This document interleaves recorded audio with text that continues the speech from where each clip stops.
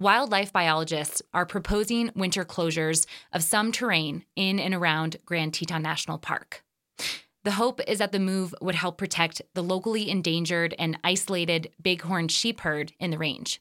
But as K2L's Will Walkie reports, the recommendations are drawing backlash from some backcountry skiers, and stakeholders from across the region are searching for ways to compromise. About 100 bighorn sheep call the Tetons home. They often live on windswept ridges between 8 and 12,000 feet up. Backcountry ski guide Z. Billamoria has been recreating in the Tetons for more than 2 decades, and he says he's only encountered the species a few times. That's like a sacred animal. And if you see it, for one, you're in awe of it because it is so rare. And for two, you recognize, because it's so hard for us to survive up there and to avoid avalanches, to not fall off the side of the mountain. So I think that there is this amazing admiration that we all have for these creatures. Bighorn sheep historically inhabited the entirety of Jackson Hole and once numbered in the thousands. But loss of habitat due to human development and invasive species has rapidly diminished the herd's numbers over the past few decades. Now, the sheep are in danger of local extinction, according to many biologists who live in Teton County, including Ali Quartermanch of the Wyoming Game and Fish Department. The herd is small, it's in trouble, but it's not doomed at this point, and we can change things, but we have to act quickly. Quartermanch is helping lead the charge among local biologists to try and double the bighorn herd population to 200. Some tactics that have been used to try and reach that goal have included killing off invasive mountain goats and educating the public about the plight of the sheep. But the most controversial measure is easily proving to be the newly proposed winter closures that will impact backcountry recreation. It's the magic hour. Welcome to the Teton Range Bighorn Sheep Collaborative Process. On October 20th, more than 250 people gathered over Zoom to discuss potential closures in and around Grand Teton National Park. Several wildlife and public lands experts weighed in on how we've gotten to this point. Very little of our sheep winter habitat is currently protected from human disturbance.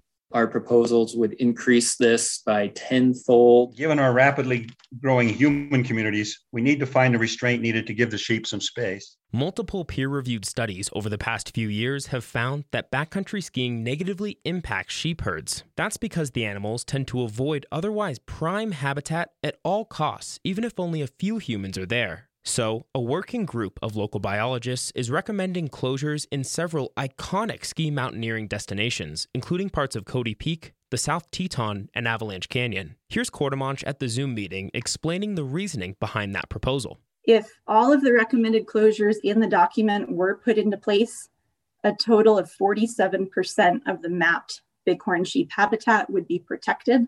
And then again, if all of the recommended closures were put into place, 5% of the areas that were identified as highly valued by the ski community during the collaborative process would be closed to human entry from December through April. Several public workshops were held last winter to see which closures might be acceptable for skiers and which ones were deal breakers. But during the most recent public meeting, it was clear that many folks are still unhappy with the closures. Many of the messages I've received reflect disbelief by individuals from both communities about the unwillingness of the other side to compromise. I just don't feel the data you have justifies something this important as closing wilderness.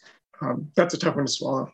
Billamoria, the backcountry guide we met at the top, also thinks the current proposals go too far. When we come to a place where humans become banned in perpetuity from being able to explore and travel in these remote corners of the range, then we really lose something as a community that is a greater price than the benefit.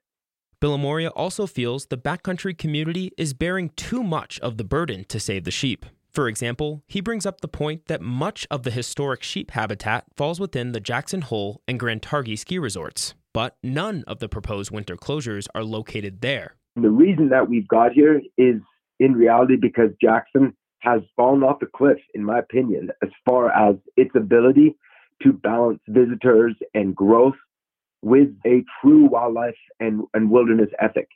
Jed Porter is another longtime backcountry guide, but he's approaching the issue from a different viewpoint. He wants to see the skiing community take the matter into their own hands and voluntarily avoid areas identified as high-value bighorn habitat. There's only a very tiny subset of the entire backcountry ski community can get to these proposed closure sites. So why bog down the bureaucratic system with closures when a handful of social media influencers could spread the word, and we'd just avoid the spots and let the sheep be for a bit and see what happens. Porter is also frustrated by the widespread outcry he's seen from his friends and fellow guides, whom he would like to see give more respect to the local biologists. I guess I'd like to see some acceptance of the science, first of all.